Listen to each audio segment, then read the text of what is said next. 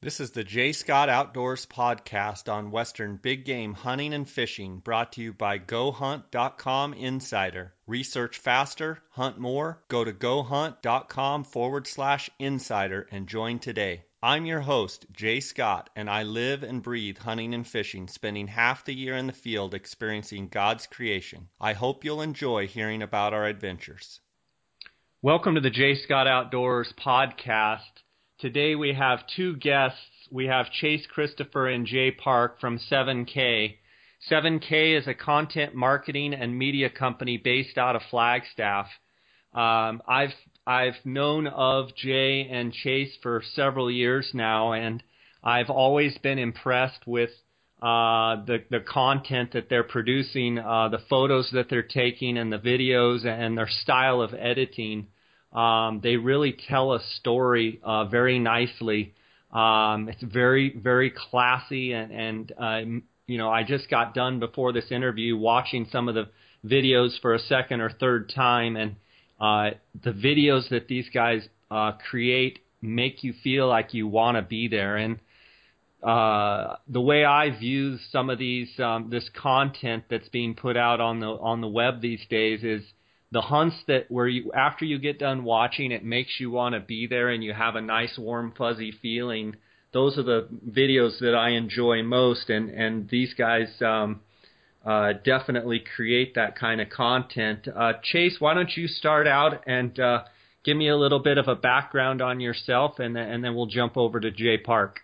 Yeah, Jay, glad to be on. I grew up hunting and fishing in Texas with my dad and uncles, and about 8 years ago, moved out to Arizona and kind of fell in love with Western hunting. And while here in Arizona, I met my wife. We've been married for 5 years and have 3 kids, a 4-year-old and 2.5-year-old twins.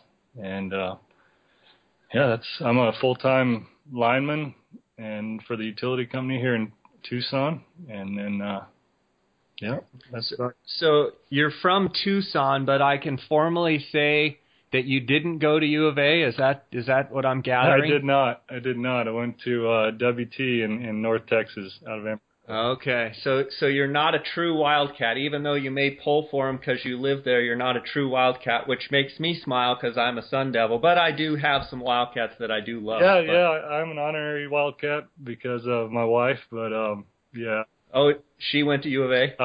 She actually went to NAU, but her and her family are from Tucson, so they are hardcore Wildcat fans. So oh man, thrown in the middle of it. So yep, you're thrown right into the middle of the fire, and well, it's glad to have you with us here today, Chase, and I look forward to talking to you about all sorts of subjects. And Jay, why don't you tell me a little bit about yourself, and then maybe introduce 7K a little bit and the Mountain Project and what you guys have going on. Well, my name's Jay Park. I'm originally from Arizona. I've lived here my entire life. I actually grew up in the White Mountains and kind of got into hunting with some childhood friends of mine that lived down the street from me. My dad took me every once in a while, but it was mostly kind of a thing to do, just to spend some time together. And the friends I had down the street were very much into it, and so I would go out after school with them. I quit playing football basically so I could go out and archery deer hunt in August with them, and that's kind of how I got my background in hunting. And then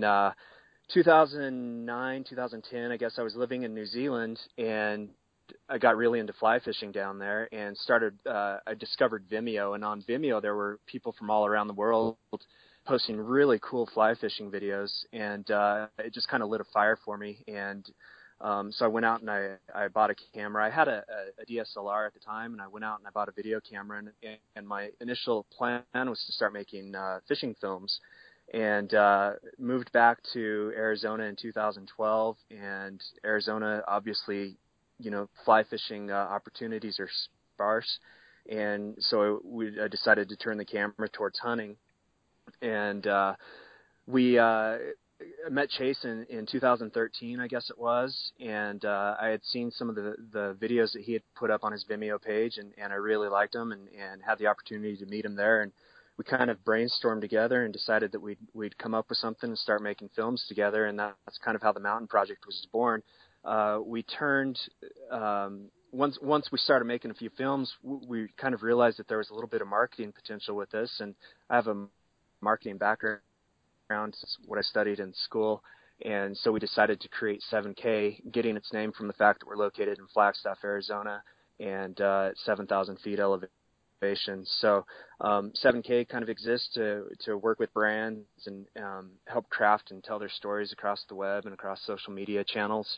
The Mountain Project is basically it's a piece of content that we're offering to a couple of different brands that we've partnered up with on it.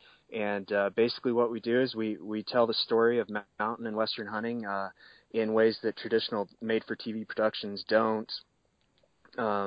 We try to bring narrative storytelling and cinematic production value to hunts that are typically hard to document well, because you're loading up a camera and you're packing in 5 to 7 miles. You're in some gnarly terrain that's not easy on you, let alone your camera gear.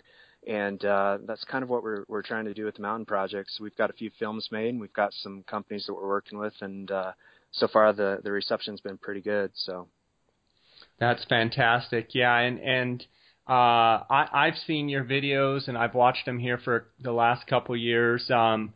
What is the best way for people to see your content? What are your different avenues, your channels, platforms, et cetera? How do they find you, Jay? Well, our idea is that we put it everywhere. Basically, I mean, these aren't films that go away.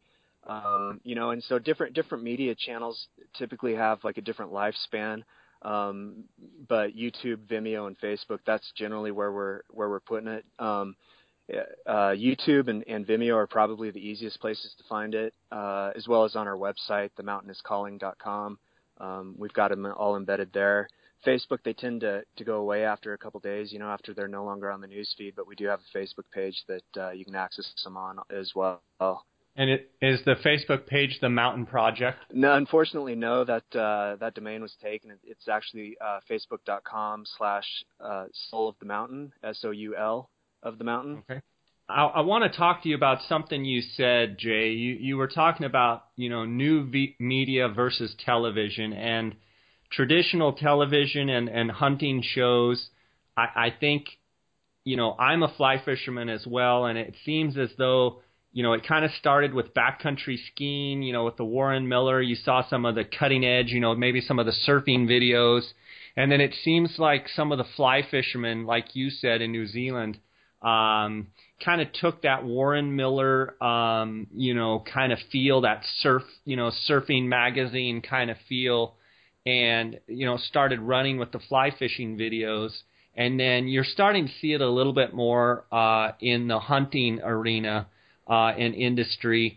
Talk to me a little bit about the pitfalls that you see with traditional media as opposed to maybe the new way of business. The biggest problem with traditional television shows is the way that the outdoor channels are structured. Their business model is structured differently than other television programs. So they generate their revenue by selling airtime to anybody really who wants to put a show on the television. I mean, that's their revenue base. And what that means for the people who want to put a show on TV is they've got to generate a lot of money. And the only way they do that is by getting show sponsors that actually have the money that can foot the bill. And so their television shows end up being, 22-minute infomercials for the most part. Not all of them are that way, but a lot of them are really just sort of infomercials trying to sell product that you might not want or might not really care about. Whereas, sort of this rising generation of people creating what we call new media, it's just about the story. That's all you really care about. It's not centered around a central personality who's the host of the show who kind of explains what's going on. It's just about the hunt and just about the story, just about the adventure. And it's really resonating with a lot of people, I think. There's a lot of companies who are really getting into it. Sitka was kind of the first company that really started putting their money behind it, and I think it's done well for them. Yeah, and who do you guys in the industry, are there any particular people, whether hunting or other media outlets, are there people that you guys look up to and respect their work more than others? maybe could you mention a couple that you really like their work? Yeah, I'll start, and then Chase, you can chime in. But probably my favorite is they don't even really do hunting films, but everything they do is very good, and it's all outdoor related. They do a lot of mountain climbing and skiing and stuff, and that is Camp 4 Collective. They're based out of Utah, and their work is just phenomenal and very inspiring. It's kind of what Chase and I aspire to is to get our level of production kind of up to, like, I mean, we probably won't ever catch them, but just get it up to where they're at. They're probably my favorite, sort of outside the hunting industry, and then inside the hunting industry. Jeff Simpson kind of started this all. He was the guy who started Heartland Bowhunter, and then he left it and formed Arctis Collective, and has a series called The Short Season, which they're always done very well. He's very good at what he does, and there's others. Chase has some favorites too. Yeah, definitely. Heartland Bowhunter, one of them, like Jay said, and then others. There's other guys doing it. The Rockhouse Motion guys, like he said, Jeff Simpson's The Short Season. There's plenty of them, and a lot of those are Midwest based. It's hunting whitetails or waterfowl or things like that. And we wanted to take that same approach and bring it into Western hunting. Hunting in the mountains, backpacking and hunting elk, some of those things. So that was, those guys are doing a great job, and we watch all their stuff and we love it. We just want to take that feel here in the West. So. Absolutely. And, guys, I've been filming hunts for years, and I have the editing skills of about probably less than a kindergartner. But I have actually been running a video camera, I'm going to say, for probably at least 10 or 12 years. And I can tell you that it is very hard when you're on these hunts to capture the true emotion of the hunt and the story. And do you guys feel like with what you're trying to do you pretty much have to have someone that's completely focused on catching all the shots and, trying to capture the story as opposed to hunting at the same time, which a lot of the stuff that I do is, I hunt and then try and capture what I can, but very rarely am I just the cameraman. I feel like some of the best stuff that I've done as far as catching the actual video is when I'm just running a camera, and I enjoy that, actually. I went up with my friend Jason with Kuyu in Montana and just had a ball because literally I had a few elk calls around my neck, but was just running a camera and just having a good time. Talk to me a little bit about the struggles that maybe you guys faced early on with trying to film and hunt at the same time, and how much weight you put in the cameraman only type of scenario. Obviously, if you can have somebody there just running a camera, you're going to be better off. That said, like Chase's moose hunt last year, I wasn't able to go to Alaska with him to film, and so Chase ended up self-filming that entire thing, and I think it's probably our best piece. Our most inspiring piece, at least.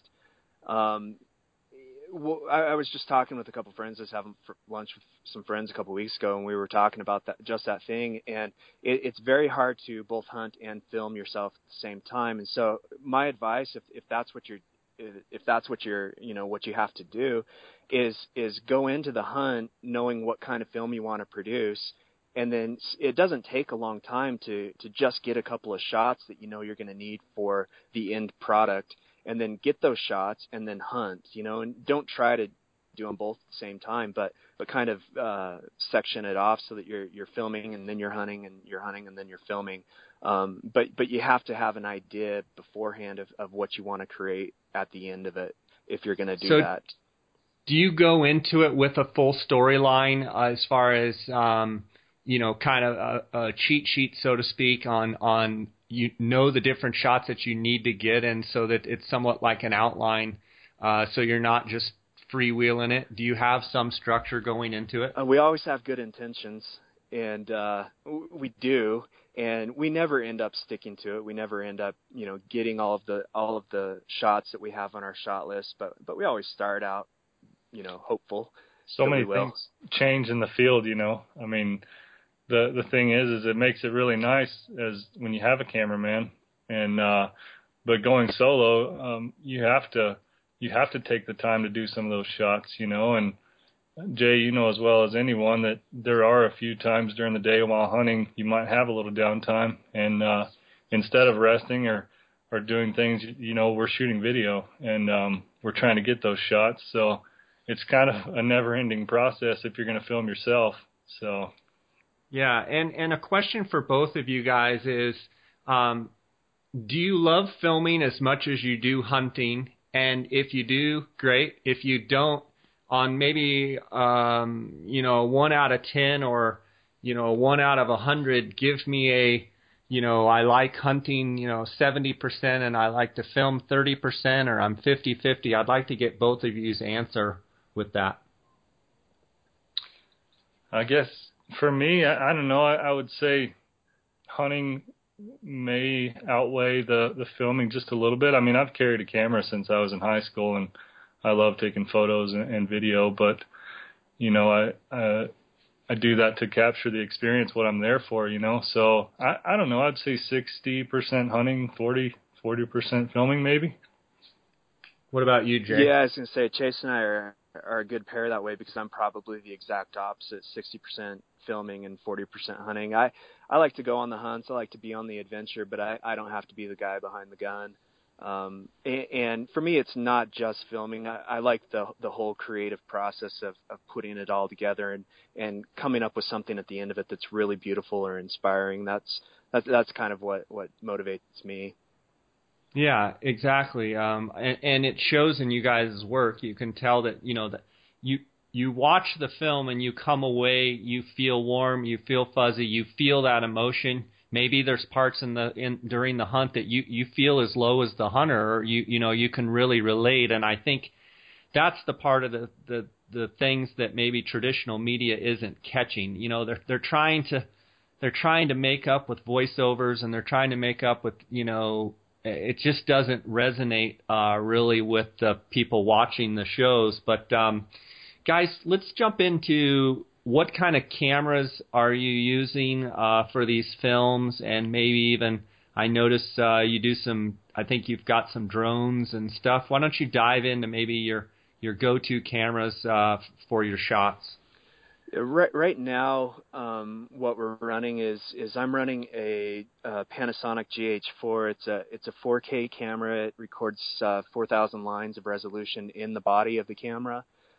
Creates like crystal sharp images, and it's got a really, really great color profile as well. It just really nice, beautiful images. The only downfall to that camera is it's got a pretty small sensor size.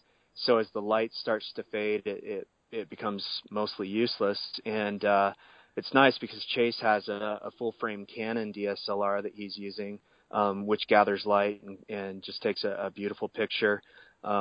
Last year, when we were working with the guys at Gila Outdoor, they have a big Sony Super 35 camera. It's called an FS700, and it's a slow-motion camera. And we're working on saving up the money to get the FS replacement. It's called an FS7. Just a really great picture out of that camera.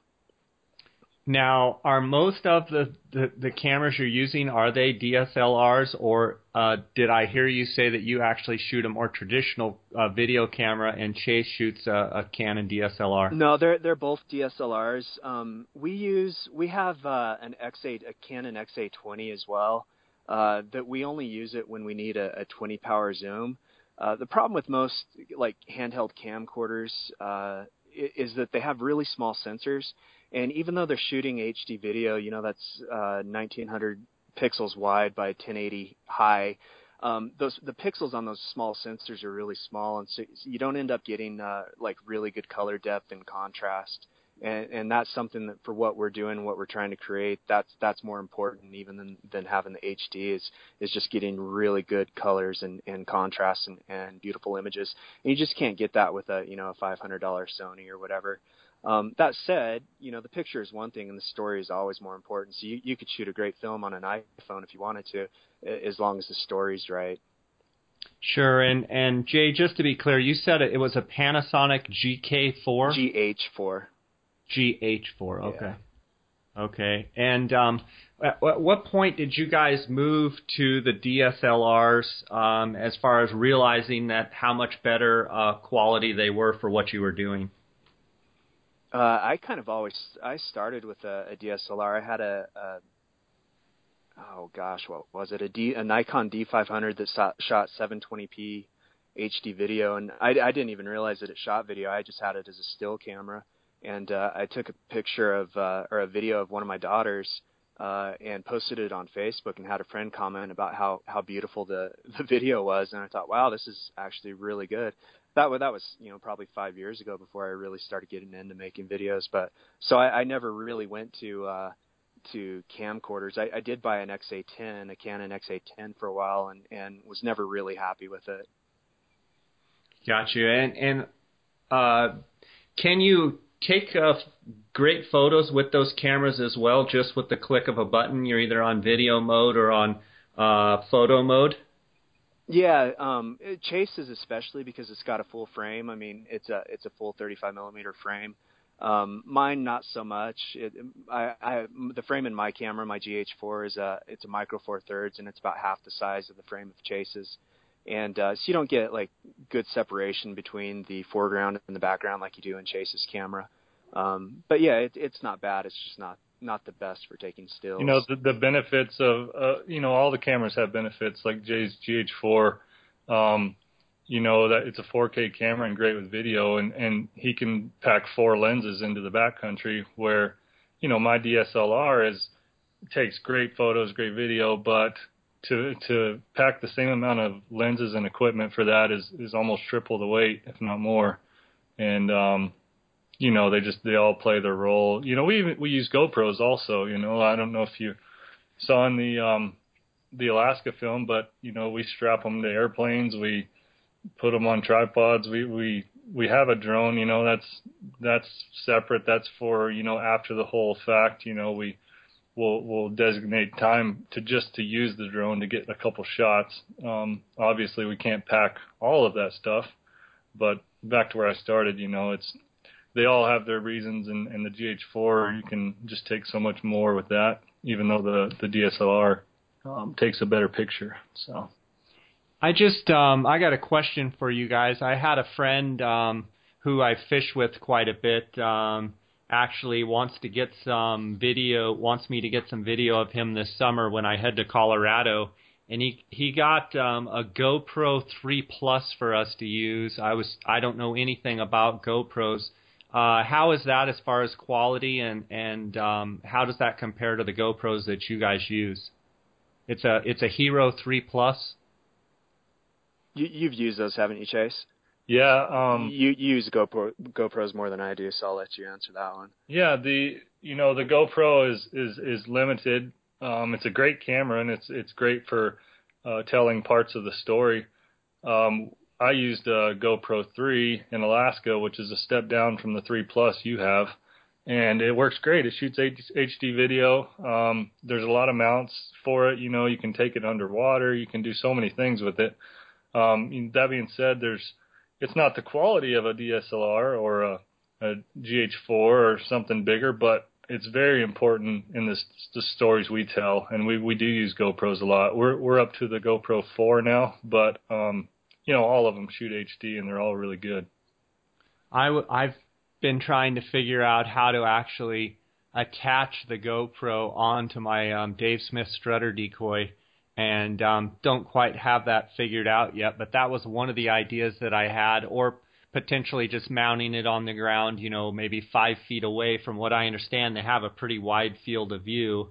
And then the other application on my drift boat was to potentially attach it to one of the bars in the back, and since it does have such a wide field of view, it would just catch, maybe a different angle that would be more of a stationary angle, so I'm kind of excited to use that. Guys, let's talk about editing and how you shoot your films for editing. As far as obviously we talked a little bit about the shots that you want to get, and then let's talk about some of the common pitfalls with editing your videos. I guess I'll do that since I do most of the editing. Basically, like I said earlier, I mean, when we head out on a hunt that we're going to film, we kind of have a general idea of what the story we want to tell is going to be, and so we'll create lists of shots that we want to get that can help build that story.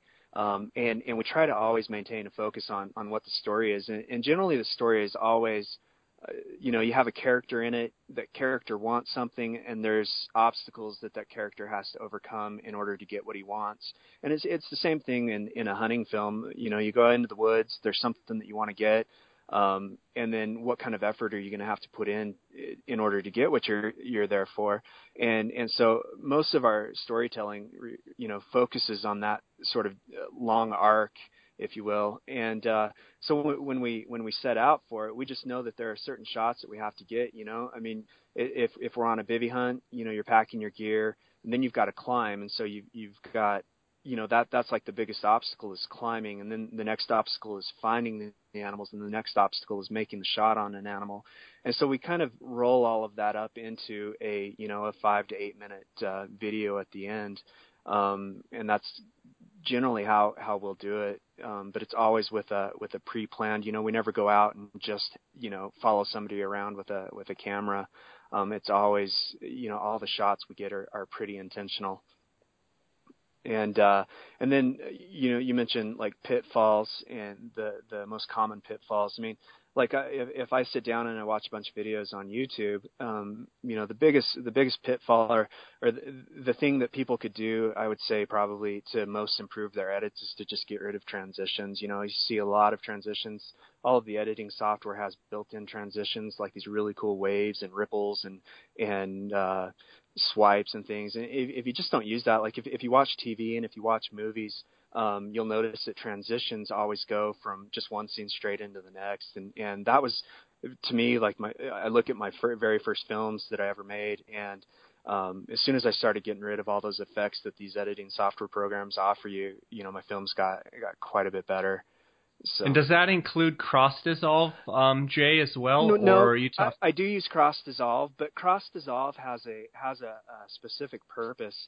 When you use a cross dissolve, it gives the viewer a sense that time is passing, and so I'll only use a cross dissolve when we're switching from one scene completely into a new one, just to kind of help you feel that this didn't happen right after that last scene did. I understand. Yeah, I understand. Well, that's great advice. Let's talk a little bit about digiscoping. I know I'm a big digiscoper versus long lenses, and probably the challenges you guys face with some of the game, the coos deer and the sheep, and some of the things that you're trying to video at times can be a long ways off. And I know there's a dilemma there of trying to get a real good image through your digiscoping setup and then conversely with the long lens, maybe you're going to get a better image, but it's probably still not going to suck it in quite like you would like. Talk to me a little bit about that. Yeah, Jay and I have had several conversations about this actually, and you look at cell phones and you look at the little device and think there's no way it's going to do near what a DSLR or any of those do. But, cell phones have come a long way, and you can actually film in HD now, and it's really decent stuff. So Jay could probably tell you it's a little harder to edit in the end. But, when it comes to hunting, to pack a telephoto lens is a lot of weight, and it still doesn't get you out as far as you need to see or video. So we picked up our first phone scope last year, and it's been really helpful. We can those 300-400 yard shots that you wouldn't have seen before. You can actually see them now, and they're usable with today's cell phones. So phone scope's been really good to us. And are you primarily talking about iPhone? And if you are, which iPhone are you using? And if you're not, which phone do you feel like is the best quality? And do you always shoot your digiscoping stuff on full zoom? Talk to me a little bit about the technical aspect of digiscoping and some of maybe the tips that you can give to people out there listening? Yeah, I've used it all as far as long lenses and DSLRs on a spotting scope, and honestly, just using my iPhone. I've got an iPhone 5 or 5S or something that I'm using on the phone scope through a Vortex spotting scope, and that's been the best so far. The problem I had when I was using a Swarovski with the TLS APO adapter for my DSLR is that I can never, like, the focus precision wasn't good enough through the spotting scope to really get good sharp images at a distance. And with the autofocus adjustments that they have on the phones, it just kind of solves that whole problem. And then the other thing is, because the phone weighs so little, you're not putting a big chunk of weight on the back end of your spotting scope, so that when wind blows, it's blowing your scope all over the place and shaking your image up. That's the best I've seen as far as quality. And I always try to keep the zoom on the spotting scope as little as possible, just to allow more light through that scope to reach the camera sensor. But if I have to crank it up, I will, and just let the camera adjust for it. But I always try to keep that as low as possible. And then if I have to, you can always zoom with the phone as well. And so let's say you're videoing a sheep at 500, let's say 800 yards, and let's say you're on 25 or 30 power, and you have a nice clear image. In order to not have the vignetting, you do have to go full zoom on the camera, or not? Yeah, I'll zoom with the camera to get rid of the vignetting.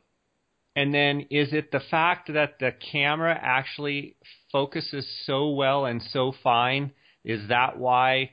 Because I use the TLS APO on the Swarovski 95 and that Canon SL1, and I get a lot better resolution and a lot better video and pictures than I was getting with, say, my Times Up adapter or some of the other little adapters that I use. But I think that's because the camera's so much better. Yeah, that's the camera. Originally, when iPhones came out and digiscoping, I was not. People would show me, well, I got video or photo off my iPhone, and I was just never that impressed. But what you're saying is maybe I need to relook at that, and that the iPhone actually can get some really high quality stuff. Yeah, it's a lot better today than it was 3 years ago. And have you used any of the Droid phones at all? Are they just as capable on the phone scope, or? I imagine they are. I've never used them, but I can't imagine why they wouldn't be. Okay, and then so when you record video on your iPhone, then you just dump that. How do you get that to your computer? I guess it's all on the cloud, and then you just pull it off there? Yeah, pretty much. You plug your computer in, and then you can drag it across, or plug your phone into the computer, and then you can, you can download that footage onto your hard drive. Okay. And you don't have, there's no special settings. You basically just put it through your digiscoping device. You guys use the phone scope. And then I believe a little square box comes up. Do you actually touch that so then it's focused on your animal? Yeah. Or does it automatically do that? No, I'll touch where I want it to focus on it. And it uses where you touch to set the exposure as well, the focus and the exposure. And if you ever find yourself your phone jumping back and forth to focus, just a tweak in the spotting scope focus will help that sometimes. So. Okay, that's great info, guys. Let's talk about Vimeo versus YouTube versus Facebook for videos. Maybe what the pros and cons of Vimeo versus Facebook, and then the videos on Facebook. Vimeo versus YouTube versus Facebook. We use them for different things. The YouTube has the largest audience by far, and so if you're producing videos, you obviously want it to be searchable and discoverable by as many people as possible. And so YouTube is definitely the way to go there. I mean, they've got Google search power behind it, and the search function on Vimeo is just atrocious. You could type in a name for one of our films and it probably wouldn't pull up. It's really terrible. We use Vimeo for like a professional showcase or portfolio of our work. So we have everything on each of those channels. But then people spend more time on Facebook than they do on the others, and you don't have to rely on somebody to search you out to find you on Facebook like you do on YouTube for the most part. You can kind of publish it to the people who are following you. The problem with Facebook is that, you've got a limited lifespan. So if people don't log on while your content is in their news feed, they're probably not going to see it. Whereas on YouTube, it's all just kind of right there. So we use all three. I think a lot of people who are just getting into filmmaking think that they have to put their stuff on Vimeo because that's where the professionals put their films, and that just doesn't make sense. If you want to get your videos seen, just keep them on YouTube. It's by far the best channel. Guys, what do you guys have upcoming? Are you working on any projects at this current moment, or did you draw any fall hunts, or what's on the agenda here this spring and this fall coming up for you guys? Or is that top secret? No. I'll let Chase talk about that. Most of our stuff depends on what we draw on the public land hunts. We apply for several states. Arizona, unfortunately, we haven't seen any credit card hits on our Arizona cards, so doesn't look like any bull tags here. But we will apply for everything else in Arizona. We have applications in New Mexico and Utah and Idaho and a lot of other states, Colorado. I have the points to draw a Colorado high country mule deer hunt and also an elk tag. So that's probably my number one focus this fall, but I could draw other tags. Eric Bergman, another member of our team, he's got a spring bear hunt coming up here south of Tucson, so we can hope for a film out of that one. And then, it all just depends on the tags we draw. Yeah, and we're also starting to kind of diversify a little bit and try to, I guess, branch out and do some different kind of films. So we are taking my rifle and we're kind of turning my rifle into a custom rifle. We've got Brent Jacobs, Western Precision, is going to put a proof barrel on it for me.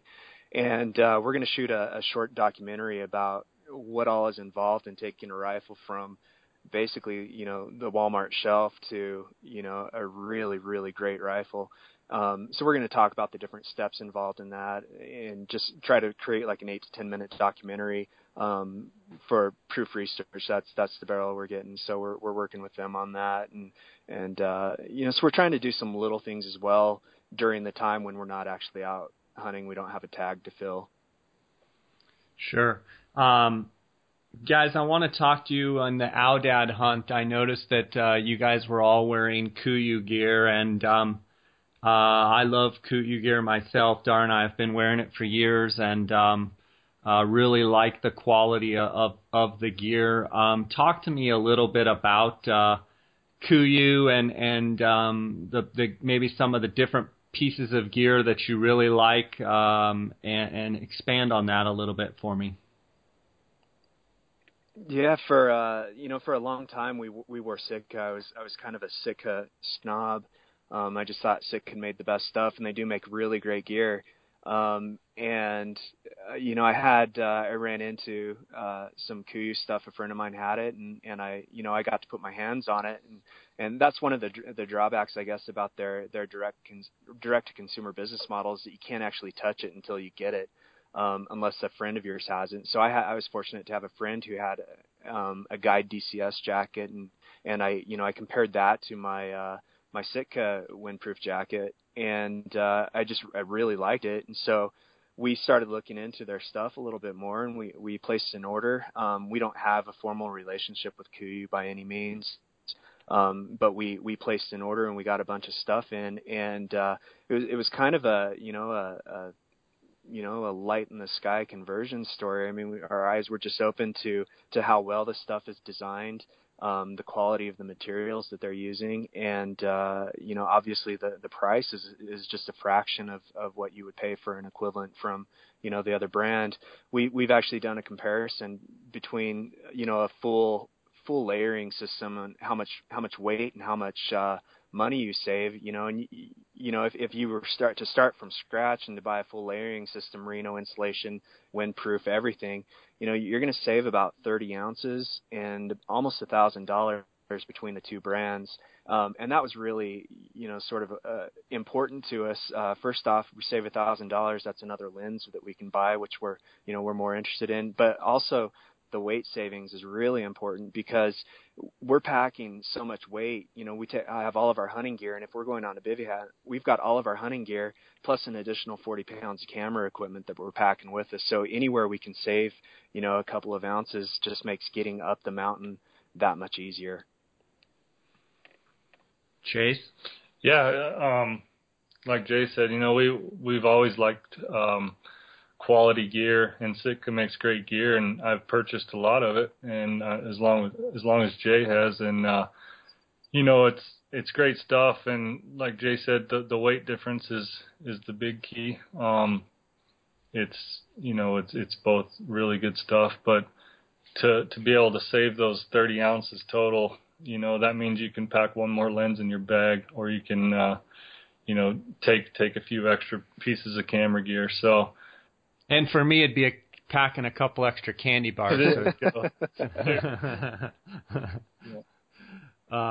Well, that's good. Dar and I have liked KUIU gear for years, and it's nice when other people see it and realize how good and how much quality the actual materials have. And I think I had Jason on not too long ago, and he was basically just driving home that the materials used in KUIU gear, if he had to go through a typical retail setting, he would end up being 40% higher than the competition because his materials actually cost him way more, and it kind of prices it out for some of the competition.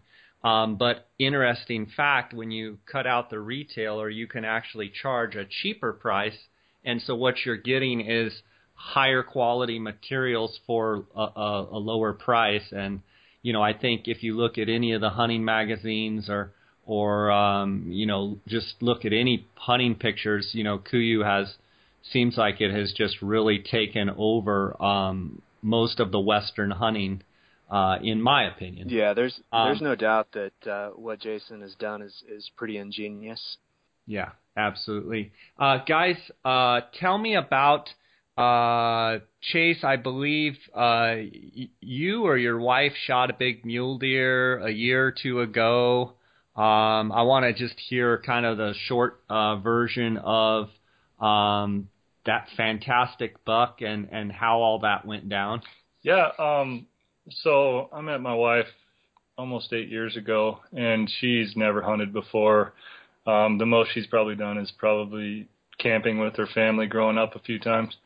But when we met, she obviously showed interest in what I do. So she went along on hunts with me and scouting trips and anything to support me. And right away, I just started putting her in for bonus points, hoping one day she would get into hunting or want to hunt something, and that's what I did. So eventually she said, "All right, I'm ready to put in for a hunt." So she had a few points, and I just decided to start putting her in for quality tags. And lucky enough, she ended up getting a strip tag, and with I think 6 or 7 points. And we had just had our twin babies, and we had a 2-year-old, and knew it was going to be a challenge, but there was no way we were going to miss it. So we had her family help and some good friends of ours help us, and made the trip all the way up to the Arizona Strip, and met up with a couple guys I'd known up in southern Utah, and they ended up helping us with some stuff, and we passed up a couple nice bucks, and Trevor Davenport, he took us into a nice area. We'd seen a lot of does, and anyway, ended up going back there on our last day we could hunt. All of our help was going home, so we were going to end up hunting the roads with 3 babies in our back seat. So we made a last-minute effort on a good area, and we found a great buck, and she made an excellent shot at 475 yards, and couldn't be happy with the way it went down. You know, she would have been happy at shooting a fork horn. I mean, she just was glad to be there, and she was getting a little stressed out with the kids, but, you know, it was a fun experience for us, and it just worked out that she killed a giant, and, yeah, we're thankful for all the help we had. We couldn't have done it without everyone, so. Didn't it score over 200 inches? It did. It scored 241 SCI. We haven't scored it Boone and Crockett, but I've never been too big on scores, so there was no hurry to get it scored. Yeah, just an awesome deer, points going everywhere. I still remember seeing the pictures of that. Congratulations. Thank you. Guys, I want to kind of finish today with you guys maybe giving a brief description of the films that you have done, and just maybe any little stories that go along with each one of them, and or if you just want to talk about a few of them, whatever you want to do there. Yeah, why don't we just mention kind of our favorite ones and why? Yeah, perfect. Excuse me. I would say my favorite one it's probably a film that's not even really part of the Mountain Project. It was one I filmed for Shane Roten and Gila Outdoor. It's called High and Low, and basically Shane took me with him to Baja South on his desert sheep hunt down there, and you know we spent 9 days down in Baja, and it was February and it's about 100 degrees out there, searching for a desert ram, and that was a really great trip, and I think it made a really great video. It kind of started the whole sheep bug for me.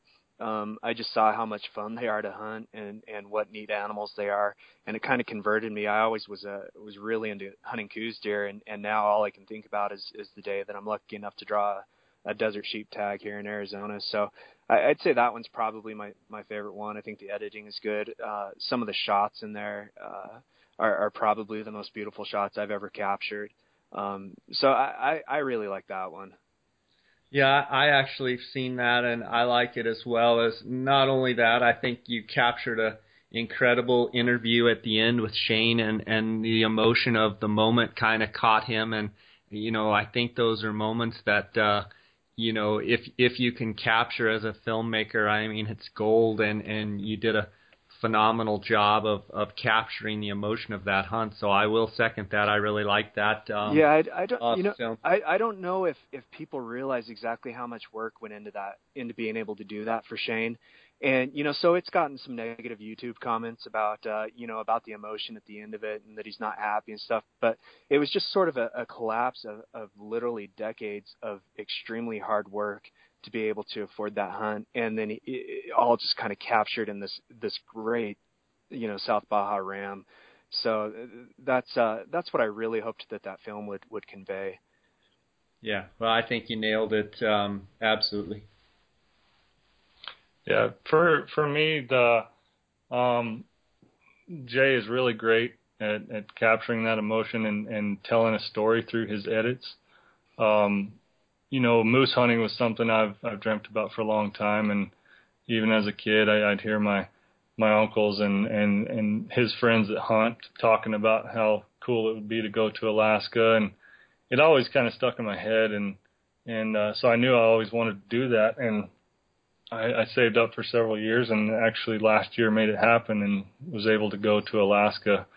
So I would say, my favorite film is 15 Year Dream, and a lot of that's because of the way Jay put it together. Going into that self-filming, only having so much weight I could take on a bush plane, I didn't know how I was going to capture that film. And going into it and even during the film, I was worried on the shots I was getting, and am I telling the story enough, and still trying to have a great adventure hunting moose. And, it just all kind of came together in the end, and that's probably my favorite. So.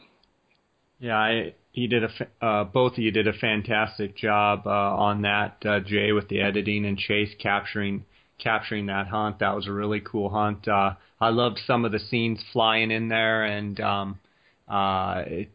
then once you got the moose, just some of the scenery was awesome. I thought you did a really good job Guys, do you have anything else you'd like to add before we conclude today? I thought we've had a good time together here, and I admire what you guys do, and I've been pulling Jay's leg for a couple of years now, trying to get him up to do some fishing stuff, some films, some of the fly fishing. And we quite haven't connected with our schedules. But anything else you guys want to add with what we've got going today? The only thing I would add is to, don't worry about your equipment or your editing skills or anything. If you want to film your hunt, just go film it. And, even if nobody watches it, you've got it to watch yourself. And that's pretty much how it started for everybody. Nobody ever watched anything that I did 5 years ago. I look at them now and I can't hardly watch them, but it doesn't matter because I still remember those experiences. And I would just say, turn the camera on, and when you get home, just put it together and put it out there and just have fun with it.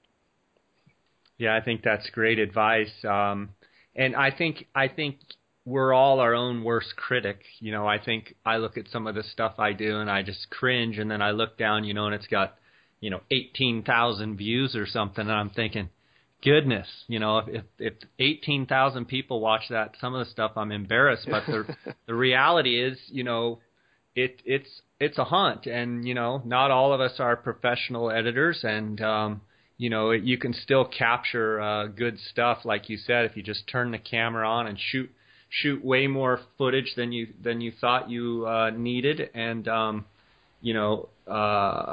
your best editing, and it does capture a treasured memory for sure. Guys, I want to wish you the best going into the summer here, and with the stuff you have going, and maybe we can touch base after the fall and see how you guys did with the draws. And I'm sure over the next couple months, as things transpire, you're going to have more and more stuff to do this fall, and I'm excited to see what you guys have up your sleeve, and I just want to thank you for being on here with me, and wish you the best of success here in the future. Yeah, I appreciate you having us, Jay. Yeah, thank you very Absolutely. much. Thanks for having us on. All right, you guys take care, okay? What a great opportunity to listen to Jay Park and Chase Christopher of 7K. The content and the videos that these guys are producing is fantastic. If you haven't seen them, check them out. I can't wait to see what they have going on this summer and this fall with the Mountain Project, and it's always a pleasure to view their latest videos, so check them out. Guys, I want to really thank you for all your support here on the podcast. If you haven't, go on iTunes and give us a 5-star rating, leave us a review. That helps our placement in iTunes.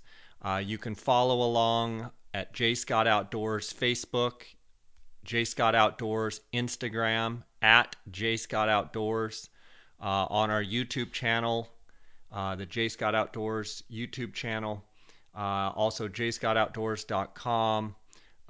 Just got off a couple of great turkey hunts here in the middle of April, and was fortunate to accompany Michael Turner from Alabama on his Arizona Super Big Game Raffle Gould's turkey tag, and he shot a real nice turkey on the first morning. And I also was able to accompany my friend Casey Brooks and watch him shoot a Gould's turkey with his bow. He had purchased the Arizona auction Gould's turkey tag, and I had a great hunt. I'm headed to Mexico here soon. I've got about 2 weeks of hunts in Mexico. I've got a bunch of Gould's turkeys to harvest, and got a handful of hunters going down, and it's just going to be a continuation of a great spring. Encourage all you guys out there to take a kid hunting or fishing and get them into the outdoors. I've had the pleasure over the last month of taking my nephews. I started taking them when they were very young boys out hunting, and now they both really enjoy it, and it's a pleasure for me to see the joy in their eyes being out in the woods. So I encourage you to take a kid hunting or fishing. I just want to thank you guys for the support here on the podcast, and until next week, guys, God bless. Thanks for listening to the J. Scott Outdoors Western Big Game Hunting and Fishing Podcast, brought to you by GoHunt.com Insider. Research faster, hunt more. Go to GoHunt.com/insider and join today.